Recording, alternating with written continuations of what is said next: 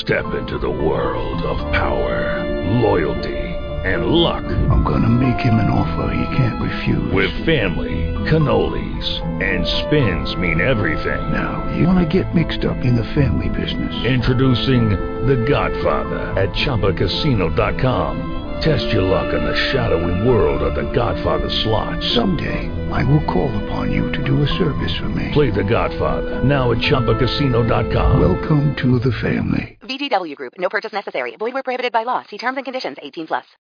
Blog Talk Radio. Welcome.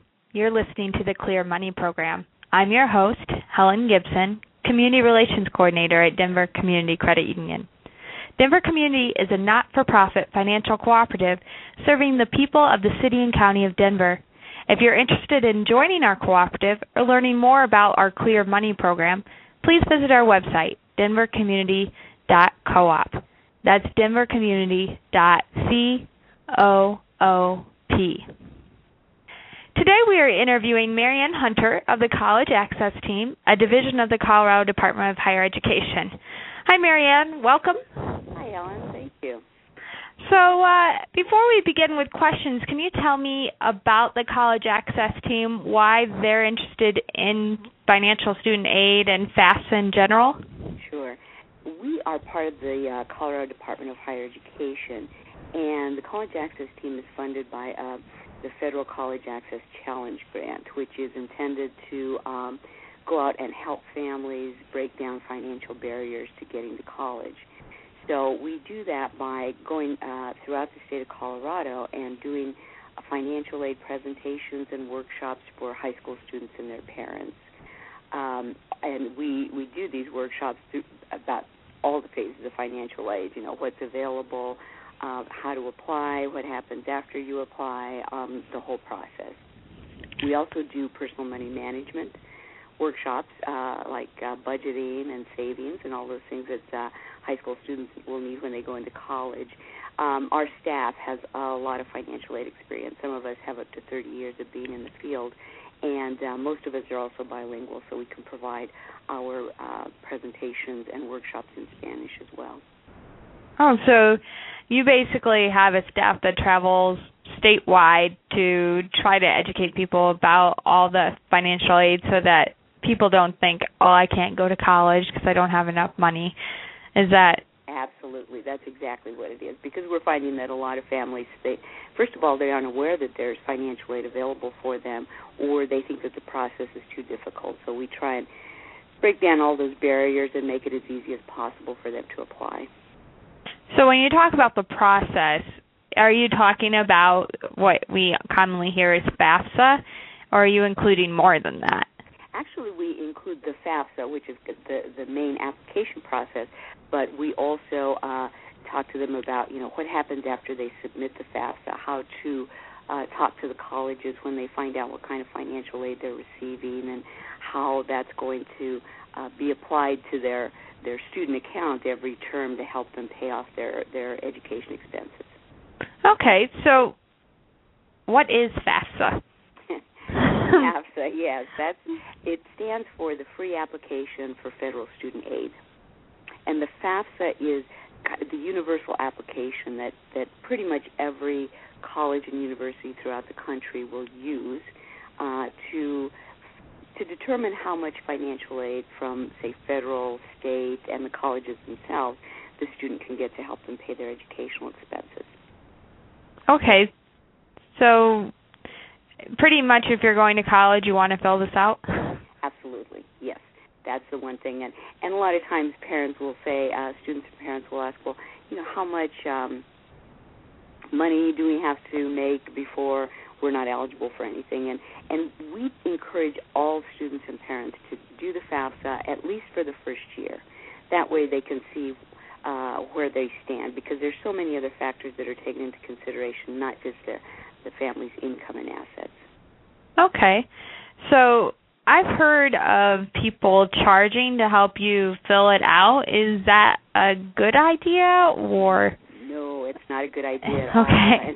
And we warn the parents and students that they should never pay any money to any individual or any agency to help them fill out the FAFSA, because it is the free application for federal student aid, and that's the whole point. We don't want to put another block in the family's attempt to go to college by charging them to apply for financial aid. And unfortunately, there are some agencies out there that run some scams, and we've heard of families paying anywhere between $50 and $2,500 for this service, whereas students and parents can get help from their counselors. They get free help from their counselors, from our college access team, from the high school financial aid staff, the college financial aid staff, as well as online. There's a lot of information on the federal government's website that will help parents walk them through. There's a 1-800 toll-free number that they can call, so they should never have to pay for that service.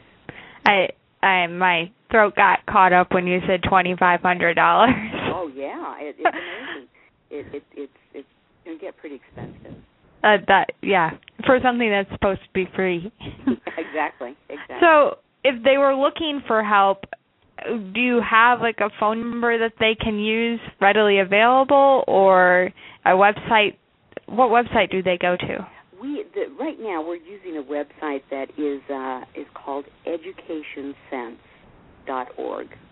Okay. And what we have on that website is there's modules to explain the financial aid process, and there's also a presentation request form. Since we do this kind of on a group basis, we would do that for either high schools as well as community groups. We partner, for example, with United Way, and we do these presentations in the evening for community people in that area at the King Trimble Center out in Curtis Park. So that's kind of how we reach families in the Colorado area. The other thing that they can do is they can ask questions on that website, and we can give them a phone number for the Department of Higher Education or other areas where they can get some help. Okay. So we have the FAFSA. Who files FAFSA? Do I, as an 18-year-old, sit and do the paperwork? Like, how does that work?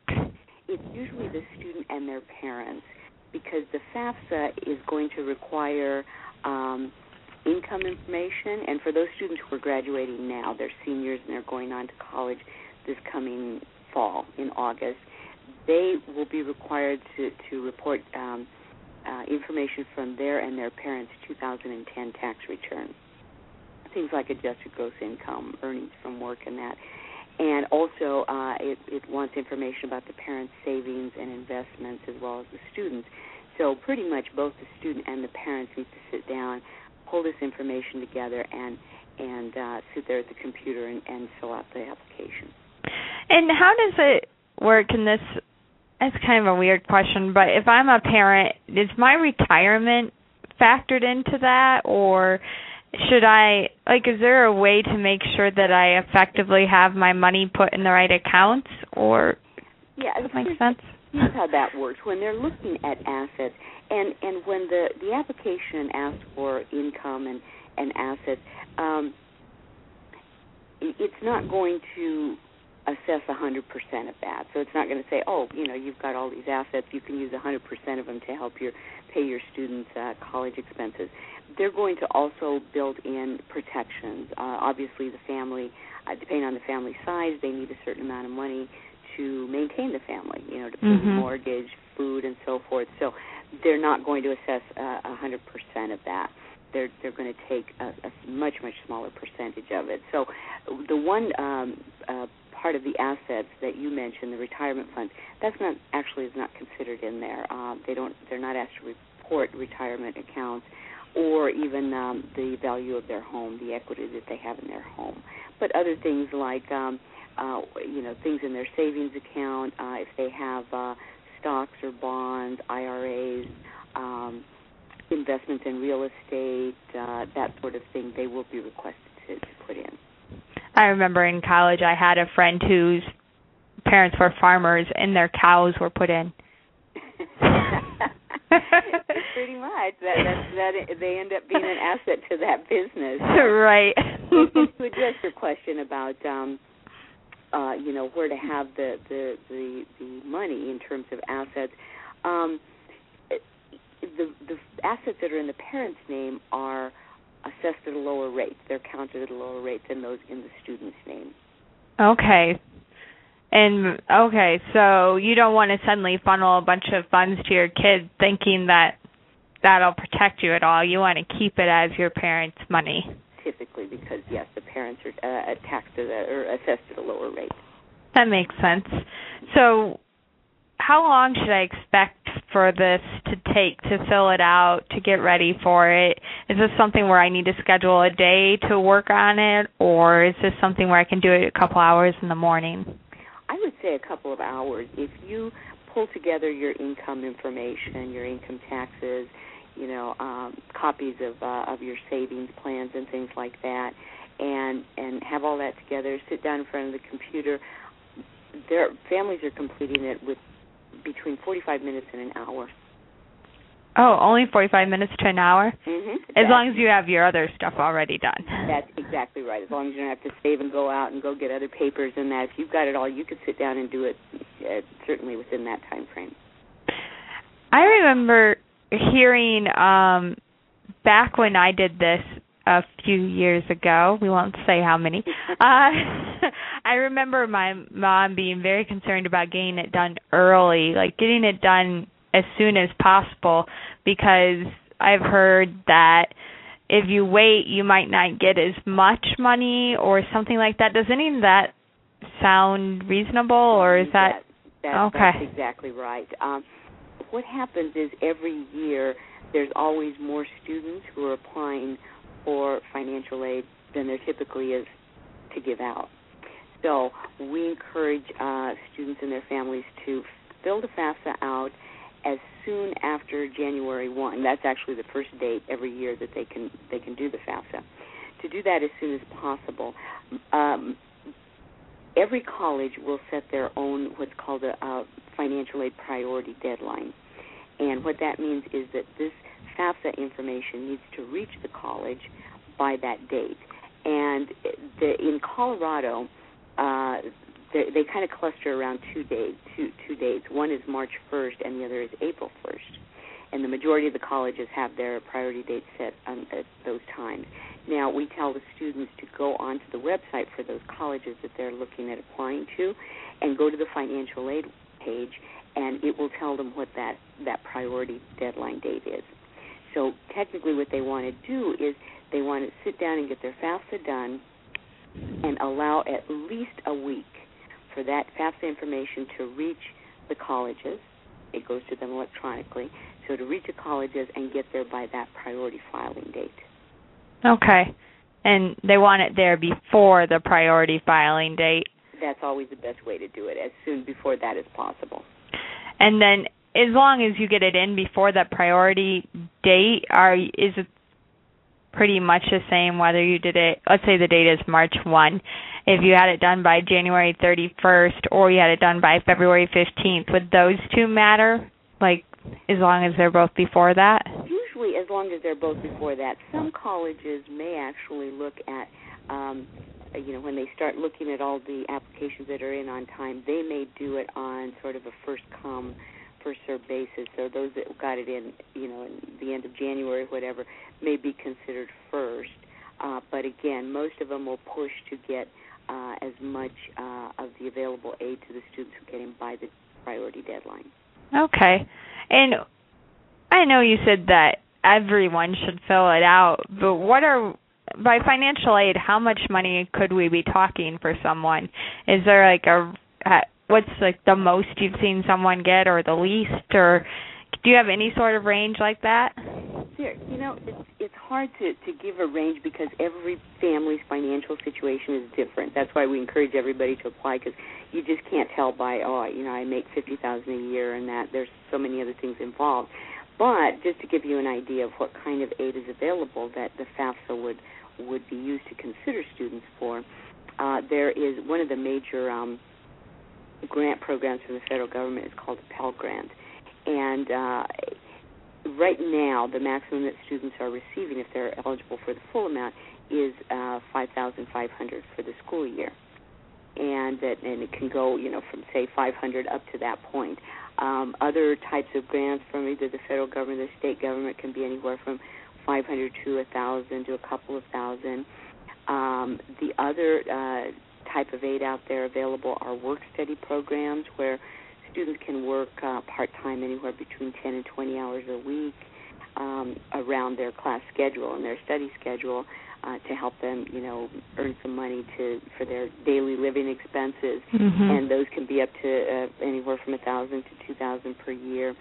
And there are also student loans out there that there are two types of student loans that come from the federal government. And one of them is based on the family's financial need, we call it. In other words, how much, based on their income and assets, they'd be eligible for. And another one is awarded to students regardless of how much their family makes. Okay. So there's still a possibility that even though families may make too much for things like Pell Grants or other need-based aid, there are loans, there are sometimes institutional scholarships and grants that aren't based on need that they could be considered for. So, again, fill it out. Absolutely. Fill it out, yes. And a lot of colleges will try to help the students cover the expenses, their direct expenses like tuition fees, room and board. So, depending on how much they're going to be paying at whatever college they're going to, that's at least an effort that the colleges will make. So I am going to take a second and say if anyone wants to call in, we do have a call-in number of 714-364-4730. So that's 714-364-4730. But I also have someone in the chat room that has a specific question for you. And she wrote, my friend was trying to enroll in community college in January of 2011, but she didn't have all of the 2010 W-2s in before the classes started. Could she have used the 2009 tax info on the FAFSA? That's a great question. And, yes, she could have done that. Right now, the form is requiring the 2010 federal income tax information. But a lot of families, and if you're like my husband and I, we don't send our taxes until about 11:59 the day before they're due, so that happens sometimes. So what you can do is the FAFSA will ask if you are using completed tax information or if you will be filing soon and be using estimated. You can put that you're using estimated, and then you can take your 2009 federal tax form plus any 2010 income records that you have, like W-2s. We should all have our W-2s now, and any other or payroll stubs, and just estimate what you think your 2010 income tax information would be.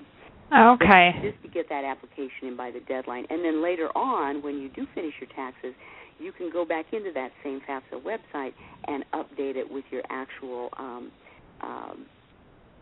2010 tax information. So you can amend it later, Absolutely. Basically edit it later. And you said you could use payroll stubs if you don't have your, in this case, obviously they have their W-2s now, right. But it sounds like in January they did that, so they can use those. And then that FAFSA, is it just like FAFSA.org or Gov or? That's an important question. It's FAFSA.gov. Okay, Gov, G-O-V. Yes, they want to make sure that they do the G-O-V because there's another website out there that ends in C-O-M, and they will actually charge students when they go into that website. They'll charge them to do the FAFSA. So and that's legal? No. Well, it's legal, and they've been trying to, keep them from doing that. But unfortunately, it is legal to do so. And technically, all they do is they ask them for their credit card number, charge them $100 or so, and then they transfer them to the FAFSA.gov website to fill out their application, which they could have done for free to begin with. That makes me a bit more disappointed with humanity. It is pretty sad, isn't it? Yeah. It is. But shall we write our senators and Congress people about that? That's a good way to do it. Absolutely. It's just, it's unfortunate that they can use the same, very similar sounding website, but you make sure you go to that GOV one. That's the official free site. excellent information to know. I think that I'll use my Twitter account to tweet that exact fact out later, just in case. Please do. Help us get that word out. That would be very helpful. Okay, so you fill out the form, you get it in by the priority date, everything seems to be going fine. Then what? Do you wait for you said something about the college contacting you, is that? Yes, exactly. That's what will happen. Actually, about within a week after you hit the submit button on the FAFSA, the student is going to get what's called a student aid report, and they're going to get an email. If they put their personal email account in there, the processor of the FAFSA sends them an email saying, your FAFSA has been processed. Here is your record. The student aid report is technically a mirror of everything that they put down on their FAFSA. And they're told to go through and make sure everything's correct, and that's at the point where if they need to make some amendments, make some changes for, taxes that have come in and so forth, they can do that. Otherwise, they just keep it for their file. And then at the same time, the financial aid offices at all those colleges that they listed on the FAFSA, they can list up to 10 colleges that they want this information to go to for free. They will get that information, and when they start their processing, right around now in the early spring, they will review their FAFSA information. If they have any questions or need any more documentation, like let's say a signed copy of the parents and the students' federal tax return for 2010, they'll contact the student. So the student needs to make sure that they check their email, their school email all the time, and tell them we need these documents by a certain deadline. Mm-hmm. And once they get all of that in and the financial aid office determines that their application is complete, then they will look to see how much financial aid they can offer the student, and they will send the student what's called an award letter notification. Basically, it's going to tell them, here's the type of financial aid we can offer you and the dollar amounts. Okay, so it gets pretty specific when you're getting closer. Absolutely. Okay, I know we've been focusing really on, it seems like, undergraduate. Is it worth it for a graduate student who, isn't really living with their parents? Maybe they're over 25. Should they be filling out FAFSA too? I mean, is there any use to that? Do they get any grants? Sure, they can fill out the FAFSA. Quite honestly, grants are kind of limited for graduate students. Most of the grants that are available to students working on their master's or PhDs come from the colleges themselves. So they should definitely work with the college to see if they have their own application for things like internships and that sort of thing. But with the FAFSA, they can apply for student loans. Okay. There are student loans that are available for graduate students for the most part. And even if that school has a work-study program that they offer to graduate students, they can use the FAFSA to be considered for that. The fact that they're not living with their parents, in some cases, is actually a benefit to applicants because they're only going to be looking at the student's income, not the parents as well. So, if the students say they have not been working full time, their income is less, and that's usually an advantage when they're applying for financial aid. And that reminds me, what if you're like 19 and for some reason your parents no longer support you at all? And do you have to include them when you do your FAFSA? How does that work? The federal student aid programs are very, very specific about when a student doesn't have to use their parents' income. For example, the federal government, they state that it's the students and the parents' primary responsibility to pay for the student's education costs before using taxpayers' dollars in the form of grants and loans and scholarships and that sort of thing. So the student's going to be asked a series of questions to determine if they're dependent on their parents, meaning they need to use their parents' income and asset information, or independent, they don't have to use it. And if you're a graduating high school senior, the first question is usually the one that eliminates most students from being independent, and that question is, are you 24 years of age? So most students, until they reach the age of 24, will have to use their parents' income and asset information.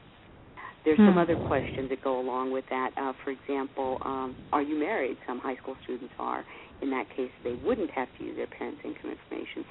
Do they have a child? If they do have dependents, they wouldn't have to use their parents' information. Oh, that's good to know. Yes. If they're in the military, if they're graduate students, there's a series of other questions that if students can answer yes to any of those questions, yes, I have a dependent, yes, I'm married, yes, I'm 24 years of age or older, then they would not have to use their parents' income information. But if they can't answer yes to any of those, they're considered dependent and they have to use their parents' income information. So a lot of times, there are unfortunately situations where parents just won't help the students. The students can actually submit the FAFSA without the parents' income information, but the only thing that the student would be considered for are federal student loans. They wouldn't be considered for grants if they're eligible for work study. Okay. And then I have one more question, and then I think we're pretty much set, although if anyone wants to try to get in one yet, they're welcome to. I haven't heard a lot about this lately, but for people who are new, can you briefly say what's the difference between a subsidized loan and an unsubsidized? You bet. The types of student loans that students want to be considered for and look at are called federal, subsidized, or unsubsidized student loans. And make sure it says federal on there because they're backed by the federal government. Both types of loans, and the student can be eligible for either one or both of them. It depends on the financial aid office will let them know that. But basically, both types of loans, subsidized and unsubsidized, have low and fixed interest rates. For example, the subsidized interest rate right now is fixed at 3.4% interest, and the unsubsidized is a little bit higher at 6.8%, but they're fixed. Also, the similarities are that when the student takes out these loans, they don't have to start making monthly payments, their principal payments, until 6 months after they graduate. So they've got the time while they're in school. They don't have to be, taking on extra jobs to make monthly loan payments. They're basically deferring those or holding those off until they graduate, and then there's a 6-month grace period before they start making their payments. Now, the differences between these two loans is that the subsidized Stafford loan is based on financial need. That's the one with the lower interest rate, the 3.4% interest rate. Also, the government actually pays that 3.4% interest rate for the student while the student's in school and through that 6-month grace period. So technically, in a subsidized Stafford loan, the student is getting an interest-free loan that they're not having to make monthly principal payments on until after they graduate. The other one, the unsubsidized, is not based on financial need. So it's not based on the family's income. If a family makes a lot of income that they're not eligible for the need-based aid, they are probably eligible for the unsubsidized Stafford. In that case, that one has the higher interest rate of 6.8%, and that interest is starting to accrue from the moment the student gets the funds and is actually the responsibility of the student to pay. It's not paid by the federal government like the other one. So the student can either pay that interest on a quarterly basis, or they can actually have it added to the end of their loan. They can have it what's called capitalized to the end of their loan. However, that makes the loan a little bit more expensive when they go into repayment because at that point they're going to start making their monthly principal payments, and also they're going to be paying interest on the interest that's been accruing while they're in school. Okay, well, we only have 1 minute remaining, so I was hoping that maybe you could just share some important contact information so people could contact you if they had more questions. You bet, and what I can do is the College Access team, we don't at this moment have a central number that can be used, but if people do have questions, I can give them my office number. Okay. And what they can do, we travel throughout the state most of the time, so a lot of times we're not in the office immediately, but we will get back to them as soon as we possibly can. So my name is Mary Ann Hunter. I work with the College Access team, and this is my phone number. It is 303-866-2066.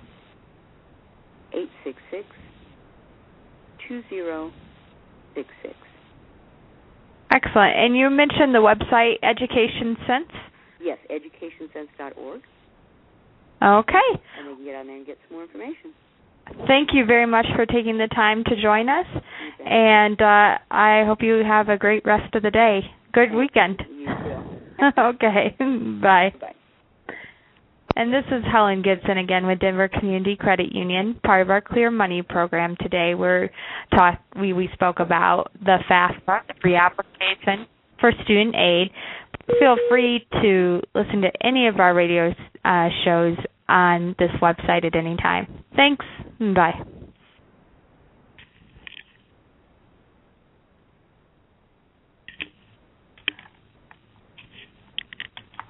Step into the world of power, loyalty, and luck. I'm gonna make him an offer he can't refuse. With family, cannolis, and spins mean everything. Now, you wanna get mixed up in the family business. Introducing The Godfather at ChumbaCasino.com. Test your luck in the shadowy world of The Godfather slot. Someday, I will call upon you to do a service for me. Play The Godfather now at ChumbaCasino.com. Welcome to the family. VGW Group. No purchase necessary. Void where prohibited by law. See terms and conditions. 18+.